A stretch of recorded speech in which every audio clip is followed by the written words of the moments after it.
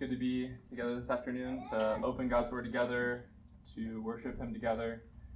And I'm glad we have this time to do this. I always enjoy being with brethren, and just it's comfortable in many ways.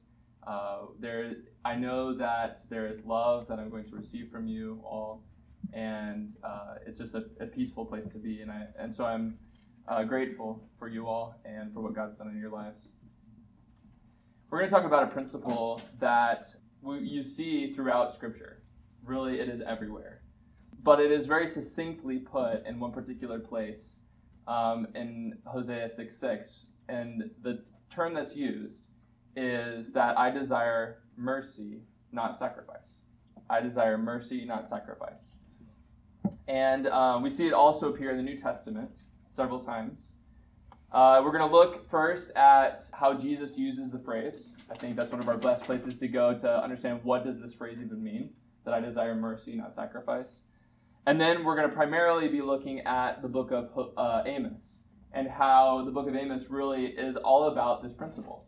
It is a theme, or maybe the theme, that you see throughout the book of Amos as well. So turn for a moment to the book of Matthew, chapter 9, verse 13, or you can just look up here on the screen. Really, the book of Matthew is the only book that records Jesus using this phrase from Hosea 6. He uses it twice. Once here in Matthew 9. The context is that Jesus is just called Matthew, the tax collector, and he is eating at Matthew's house with tax collectors and sinners. Yet the Pharisees are critical of Jesus about this. They don't think he should be doing this. In verse 11 of Matthew 9, says, when the Pharisees saw this, they asked his disciples, "Why does your teacher eat with tax collectors and sinners?" On hearing this, Jesus said, "It is not the healthy who need a doctor, but the sick. But go and learn what this means. I desire mercy, not sacrifice. For I have not come to call the righteous, but sinners." So, Jesus told them, you need to go learn what this means. You've heard it before, it's in the Old Testament, but you need to go learn what it means because you're not practicing it, you're not living it. And if Jesus tells you, go learn what this means, you go and do it, right? So the question is, did the Pharisees go and learn what that meant? Turn to Matthew chapter 12. Matthew chapter 12. In this context, Jesus has been walking through the grain fields with his disciples. They're eating of the grain on the Sabbath. And the Pharisees are critical about this. Look, it says in verse 2, your disciples are doing what is unlawful on the Sabbath. So Jesus defends them. He talks about certain Old Testament passages in defense of them. But then finally in verse 7 it says, if you had known what these words mean, I desire mercy, not sacrifice, you would not have condemned the innocent. So did they go learn what it meant? No. He said, first, you need to go learn what this means. But then he says here to the same Pharisees, I don't know if it was the same Pharisees, but it was the Pharisees that he spoke to here as well, as before. He says, if you had known what this meant, if you had gone and learned what this meant, you would not have been guilty of condemning innocent people. Condemning innocent people. So, the question is, in both of these stories, how does Jesus apply this Old Testament principle? The Pharisees were careful about their religious rituals, about their worship, but apparently did not care about the tax collectors, the sinners. They were quick to judge, quick to condemn others for not doing things a certain way. Jesus says that they needed to learn that God desires most of all mercy towards sinners, not judgment, right?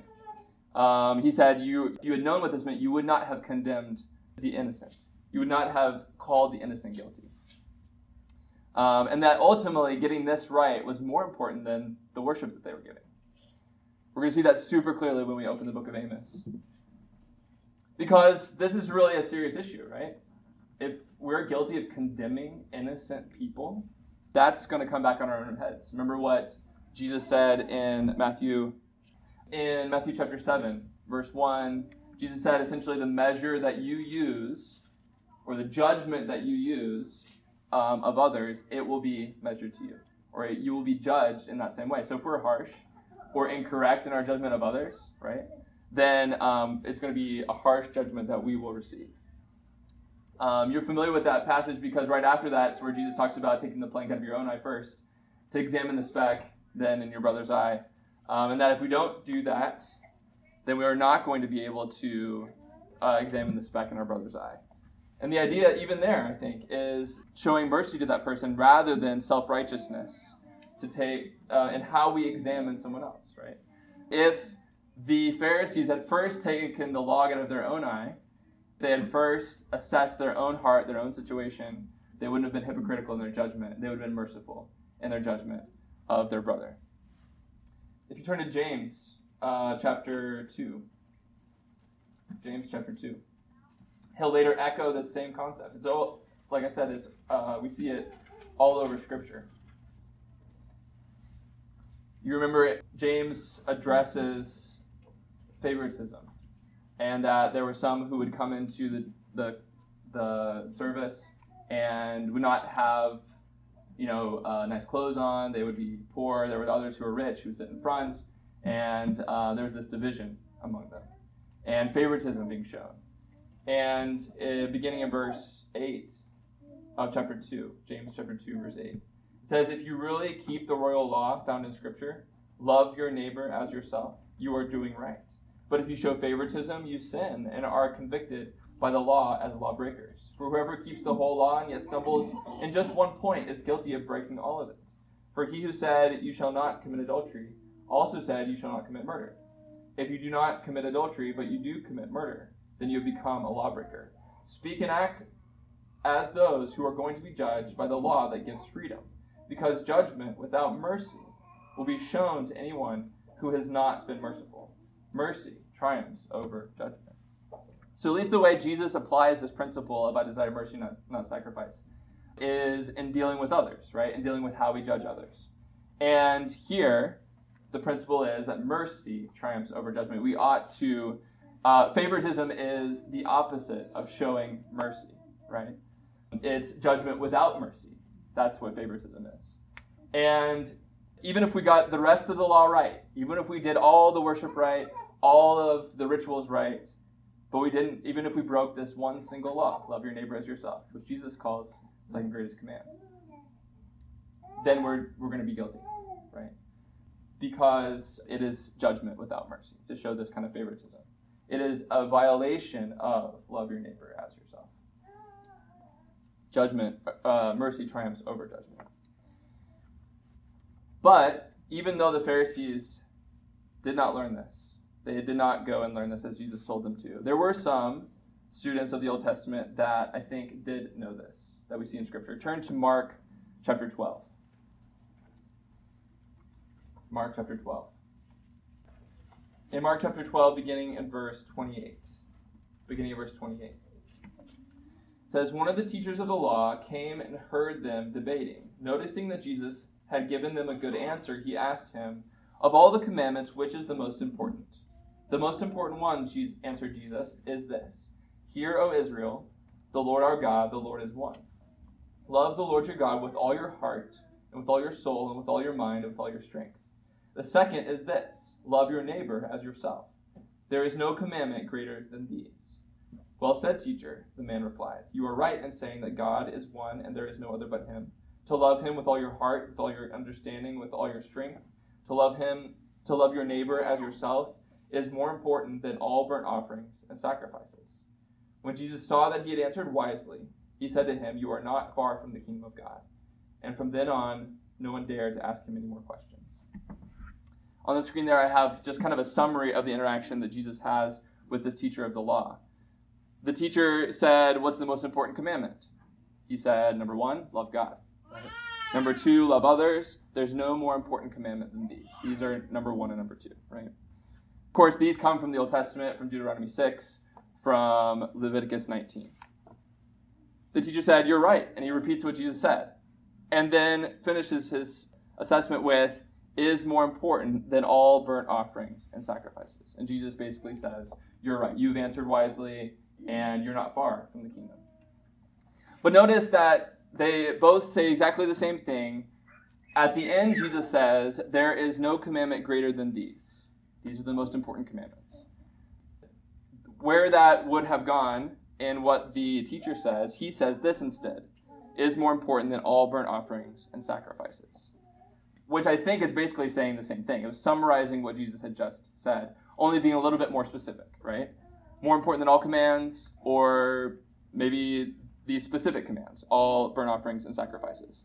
Again, I think this is exactly what the principle of I desire mercy, not sacrifice is.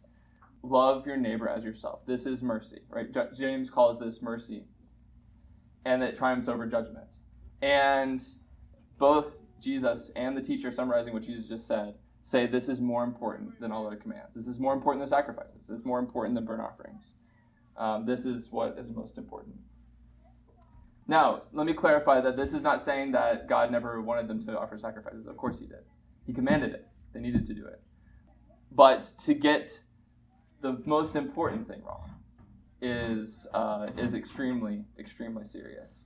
And we need to understand God's heart in this, what he desires most of all. So if Jesus said to go learn this, and it is the greatest command, I don't think we can overstate the importance of what we're talking about this afternoon. It is extremely important. And I just want to look at how this principle is applied in the book of Amos. This is just kind of a summary of what is the principle we're talking about. What is it we're looking for? And now let's look in the book of Amos for this principle. So you can turn to the book of Amos. You can actually start in chapter 7. We learn a little bit about Amos in chapter 7 that I think is relevant to start off with. So first of all, who was Amos? In Amos chapter 7, verse 14 and 15, Amos says, I was neither a prophet nor the son of a prophet, but I was a shepherd. And I also took care of sycamore fig trees. But the Lord took me from tending the flock and said to me, go, prophesy to my people Israel. So Amos was just a regular guy. He was called by God to go and to boldly proclaim to the people of Israel what we're about to look at. And this is something that ultimately all of us are called to speak up about. This is not something that's only for the preachers or only for the elders or only for prophets or only for the professionals. This is for something for all of us to speak up about. Amos was just a regular guy. He was a shepherd and took care of these sycamore fig trees. So he is just like any one of us. So let's look a little bit about what was the condition of Israel at the time.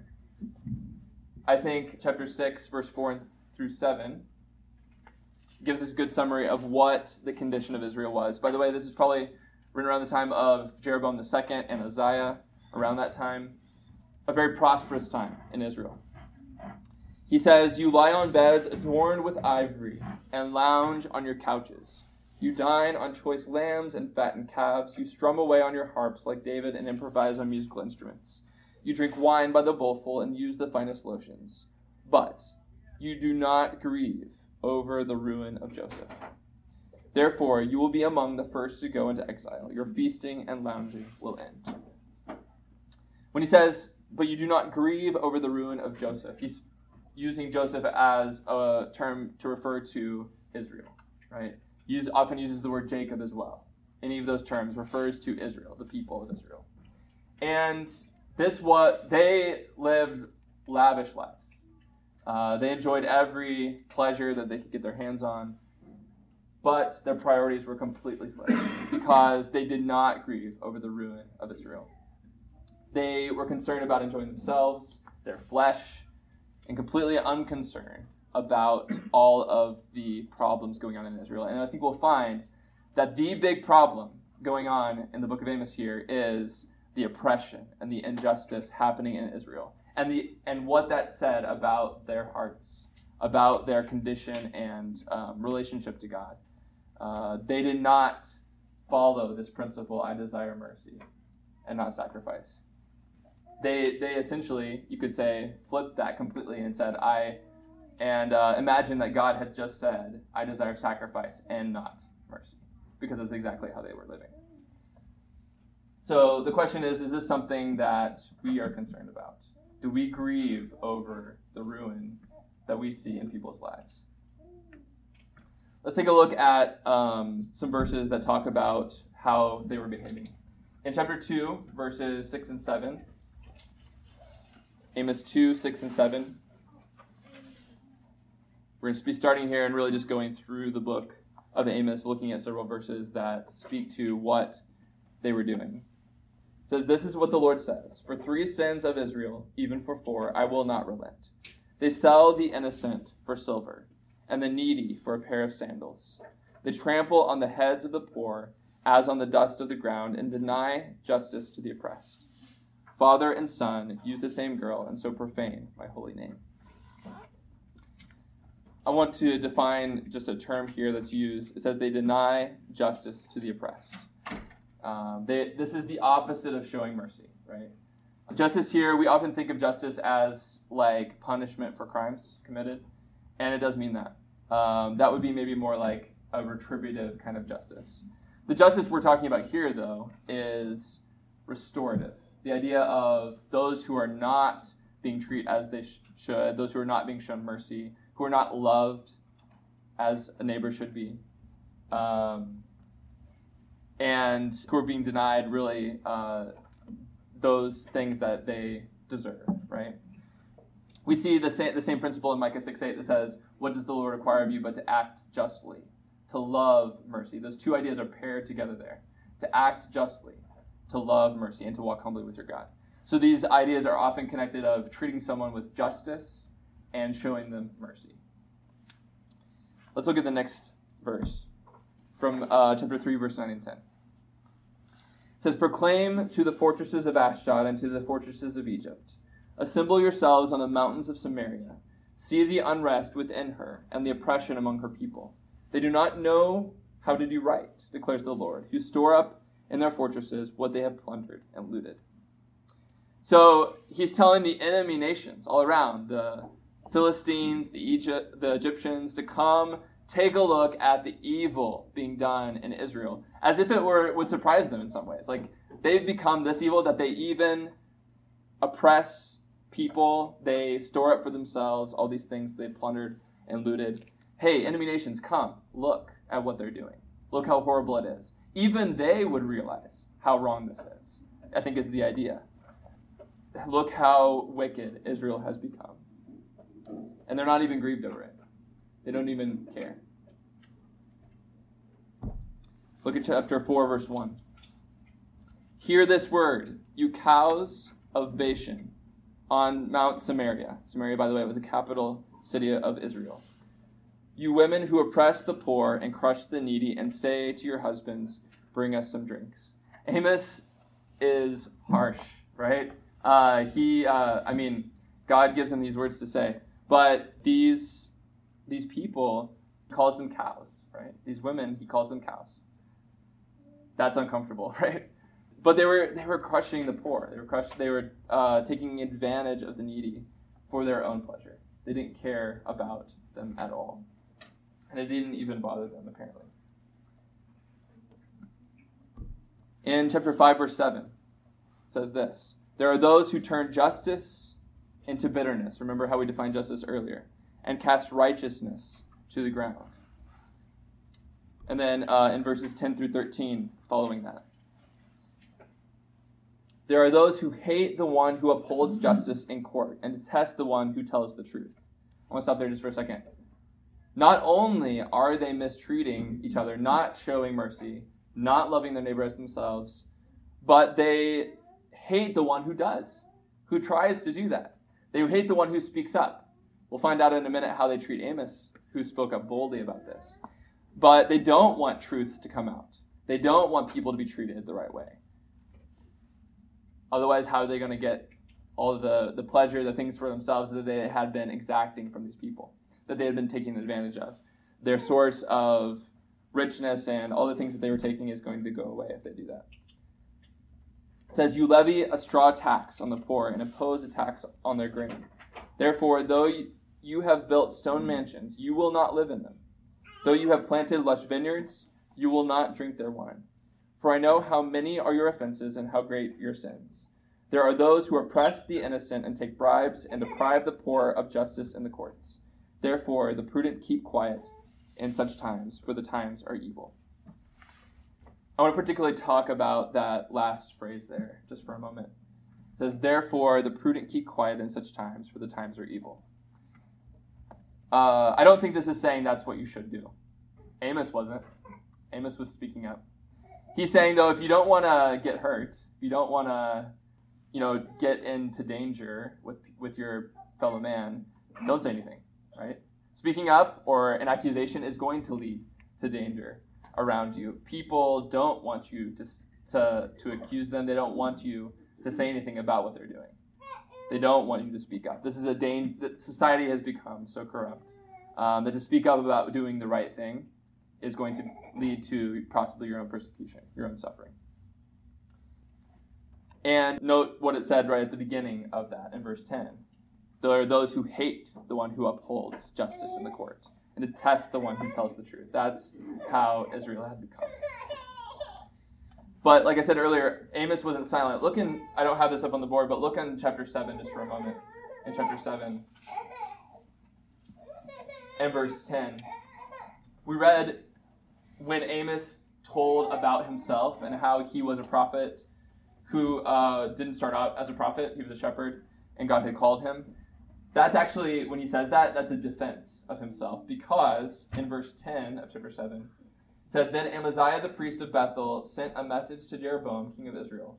Amos is raising a conspiracy against you in the very heart of Israel. The land cannot bear all his words. For this is what Amos is saying. Jeroboam will die by the sword, and Israel will surely go into exile, away from their native land. Then Amaziah said to Amos, get out, you seer. Go back to the land of Judah. Earn your bread there and do your prophesying there. Don't prophesy anymore at Bethel, because this is the king's sanctuary and the temple of the kingdom. Amos answered Amaziah, I was neither a prophet nor the son of a prophet, but I was a shepherd, and I also took care of sycamore fig trees. But the Lord took me from tending the flock and said to me, go, prophesy to my people Israel. So, in the context there, they were saying to him, get out of here. We don't want to hear what you say. Stop saying this. You can see how anyone would feel guilty by someone speaking up. As long as we don't have anyone speaking up, we can get away with all this, and it's no big deal. But as soon as someone speaks up, we got to get that out, right? So Amos was speaking out boldly against their injustice, and he says, get out. And Amos is like, wait a minute. I didn't choose to do this. God is the one who called me to this, and I cannot stop. I must say this. And so the truth is, the godly will not be silent. The godly will not be silent. Though it might be, in a sense, prudent to be silent, you'll preserve yourself in a way. The godly will not be silent. Let's look at one more other verse before we move on from this. In Proverbs chapter 31. Proverbs chapter 31. Proverbs chapter 31 and verse 8 and 9. Proverbs 31, 8 and 9 says, speak up for those who cannot speak for themselves. Or some versions say, open your mouth for the mute. For the rights of all who are destitute. Speak up and judge fairly. Defend the rights of the poor and needy. Advocate for them, right? Speak up. Even in a situation where you're in a society who wants to continue the oppression. They want to continue the injustice. They want it for themselves. It's good for them, they think. And so they don't want anyone to stop the system they've created for their own benefit, right? And he says, speak up anyway, right? Defend them. Help them. This is what's right. This is what God cares about. And, as we said before, he cares about that even more than some other commandments that we'll look in just a minute. To do these other things at the expense or without showing this kind of mercy and justice to people is not pleasing to God. Take a look also at the phrase there in the following verses. In verse 14 and 15, it says, seek good, not evil, that you may live. then the Lord God Almighty will be with you, just as you say he is. Hate evil, love good. Maintain justice in the courts. Perhaps the Lord God Almighty will have mercy on the remnant of Joseph. So that phrase there, just as you say he is, that struck me because they thought God was still with them, right? Even the ones who are oppressing, who are showing injustice, who are not showing mercy, who are trampling on the poor and the needy. They think God is still with them, right? They say he is. But this is a good lesson for us. Just because we claim that God is with us doesn't mean that he is. It's easy to deceive oneself, right? Are we doing what the Lord requires? Are we living the way that he wants us to? Verse 15 there says, perhaps the Lord Almighty will have mercy on the remnant of Joseph if you turn and seek good and not evil. This reminds us of what James has said, that judgment without mercy will be shown to anyone who has not been merciful. We'll look at two more passages that show this. It's just all over the book of Amos. You can't escape it. In 6:12, it says, do horses run on craggy crags? Does one plow the sea with oxen? But you have turned justice into poison, and the fruit of righteousness into bitterness. And one more in Amos 8, verse 4 through 6. Hear this, you who trample the needy and do away with the poor of the land, saying, when will the new moon be over that we may sell grain, and the Sabbath be ended that we may market wheat, skimping on the measure, boosting the price, and cheating with dishonest scales, buying the poor with silver and the needy for a pair of sandals, selling even the sweepings with the wheat. So notice they're still observing the new moons, the Sabbaths, the festival days, all the things that the law required for them to do by way of worship. But look at their lives and their hearts and their treatment of others. They have completely are lacking in mercy, though they still kept the Sabbath and the new moons. They showed up, right? But it was not pleasing to God. They were selling the sweepings with the wheat. Like if you drop some wheat and you sweep it up and it's like dirt and wheat, you know? Can you imagine trying to sell someone that? They didn't care about each other at all. And I think that's the idea here, that they lived lavish lives, but the ruin of Israel did not grieve them. The ruin of Israel did not grieve them. So you can see God's heart in all of this. And I want to look at how God felt about their worship. They did still observe the new moons, the Sabbath, they still offered the sacrifices, but how did God feel about their worship? In Amos 4, verses 4 and 5, it says, go to Bethel and sin. Go to Gilgal and sin yet more. Bring your sacrifices every morning, your tithes every 3 years. Burn leavened bread as a thank offering, and brag about your freewill offerings. Boast about them, you Israelites, for this is what you love to do, declares the sovereign Lord. God sounds angry in this text. I think this is clearly sarcasm. He's not telling them, I want you to keep doing this, right? But he's using sarcasm to scale them and to just expose their arrogance in their worship, right? They did these things and they boasted about them. I mean, they had all the wheat and the wine and all this stuff to offer anyway, right? They had taken it from all the poor. They could offer this to God now. But again, utter lack of attention on how they treated others. This last one about how God felt about their worship, I think, is particularly powerful. In chapter 5, verses 21 to 24. He says, I despise your religious festivals. Your assemblies are a stench to me. Even though you bring me burnt offerings and grain offerings, I will not accept them. Though you bring choice fellowship offerings, I have no regard for them.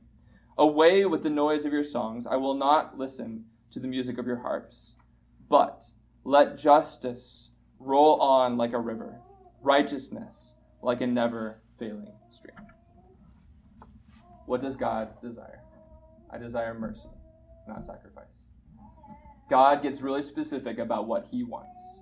I don't want your worship. I want you to show justice, righteousness, mercy to others. That's what he wants more than anything else. And in the circumstance where they are not showing those things, the worship is meaningless, right? Now, worship is a wonderful thing. Don't get me wrong here. Worship is something that God does love. But when we are not showing justice, mercy, kindness to others, he says, get that worship away from me. I don't want to hear your songs anymore. You're wasting your time. And have we ever considered the fact that if we don't get this right, that we could be completely wasting our time today in our worship of God? Worship is ultimately not God's greatest desire for us. What does the Lord require then of me? But to act justly, to love mercy, and to walk humbly with your God. And so in our worship today, let's make sure that we are offering to him the fruit of righteous and just lives that show mercy to one another, or we could be completely wasting our time here today. So what is God going to do all about this? They were not grieved. They were not doing anything about it. So what is God going to do about it? This, I think, shows how passionately God felt about the wickedness that was going on. God was not going to let this just keep going on. Psalm 140 verse 12 says, I know that the Lord secures justice for the poor and upholds the cause of the needy. If no one else is going to do it, God certainly will. This is his heart. So if you look in Amos 3:15, he says, I will tear down the winter house along with the summer house. The houses adorned with ivory will be destroyed, and the mansions will be demolished, declares the Lord. God's going to take all of the lavish things that they had trampled on the poor to get, and he's going to demolish them. They aren't going to live in them anymore. Look at the next verse in Amos 4, verse 12. Therefore, this is what I will do to you, Israel. And because I will do this to you, Israel, prepare to meet your God. That's scary, right? Saying, he's like an angry lion who's, in another part of Amos, he talks about tearing them apart, and the only thing you find is just a piece of an ear. Like he's going to completely demolish them, so they need to prepare to meet their God, who's angry about this. In Amos 6:7, it says, therefore you will be among the first to go into exile. Your feasting and lounging will end. And finally, in 7 and 8, and as well as verse 10, it says, the Lord has sworn by himself, the pride of Jacob, I will never forget anything they have done. Will not the land tremble for this, and all who live in it mourn? The whole land will rise like the Nile. It will be stirred up and then sink like the river of Egypt. I will turn your religious festivals into mourning and all your singing into weeping. I will make all of you wear sackcloth and shave your heads. I will make that time like mourning for an only son, and the end of it like a bitter day. So in the style of judgment against Egypt, he's now going to bring that same judgment against Israel. What had Egypt done? Enslaved the people of Israel. Now they had enslaved their own people, and God's going to bring judgment on them. And he says, I will never forget this. This grieves God to the very core, and he will never forget it. He takes it super seriously, because it is the most important thing that he wants of them, is that they love him with all their heart, soul, mind, and strength, and that they love their neighbors themselves, that they act justly, should love mercy, and walk humbly with their God. He desires mercy, not sacrifice. And I think sometimes I have not taken this as seriously as I ought to. I've thought that God wanted my worship above all else, and it didn't really matter so much that I was showing mercy to my neighbor or that I was loving others, as long as I got my worship right. But I think that's completely the opposite of what he's saying here. Sometimes I think, too, I've gotten a little bit jaded, right? Like, well, what can I really do about all the oppression and issues going on in the world, right? I can't really do anything about it anyway, so I shouldn't. That's not really what's most important anyway. That's not what God says, right? I desire mercy and not sacrifice. And it deeply grieves the heart of God and it should us as well, when these things are going on. So let's see the heart of God in this. Speak up. Say something about it. Care about people. Show mercy to each other. And again, I start off the sermon saying that that's one thing I love about being here, is because we do show that mercy to each other. we do love one another. And that encourages me so much, because I think the worship then that we offer to God is pleasing. And what a wonderful thing that we can offer the fruit of righteous lives up to God, and that he's pleased by that.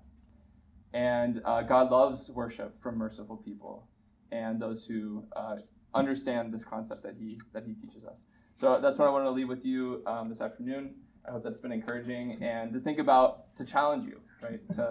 To live lives of showing mercy to one another, of speaking up for those who are oppressed, who are needy, who are poor, and to, in that way, please God. If there's anyone who is subject and wants to talk about anything, we are here for you. We are a community of mercy and love, and that's why we're here. So you can come forward as we stand and sing.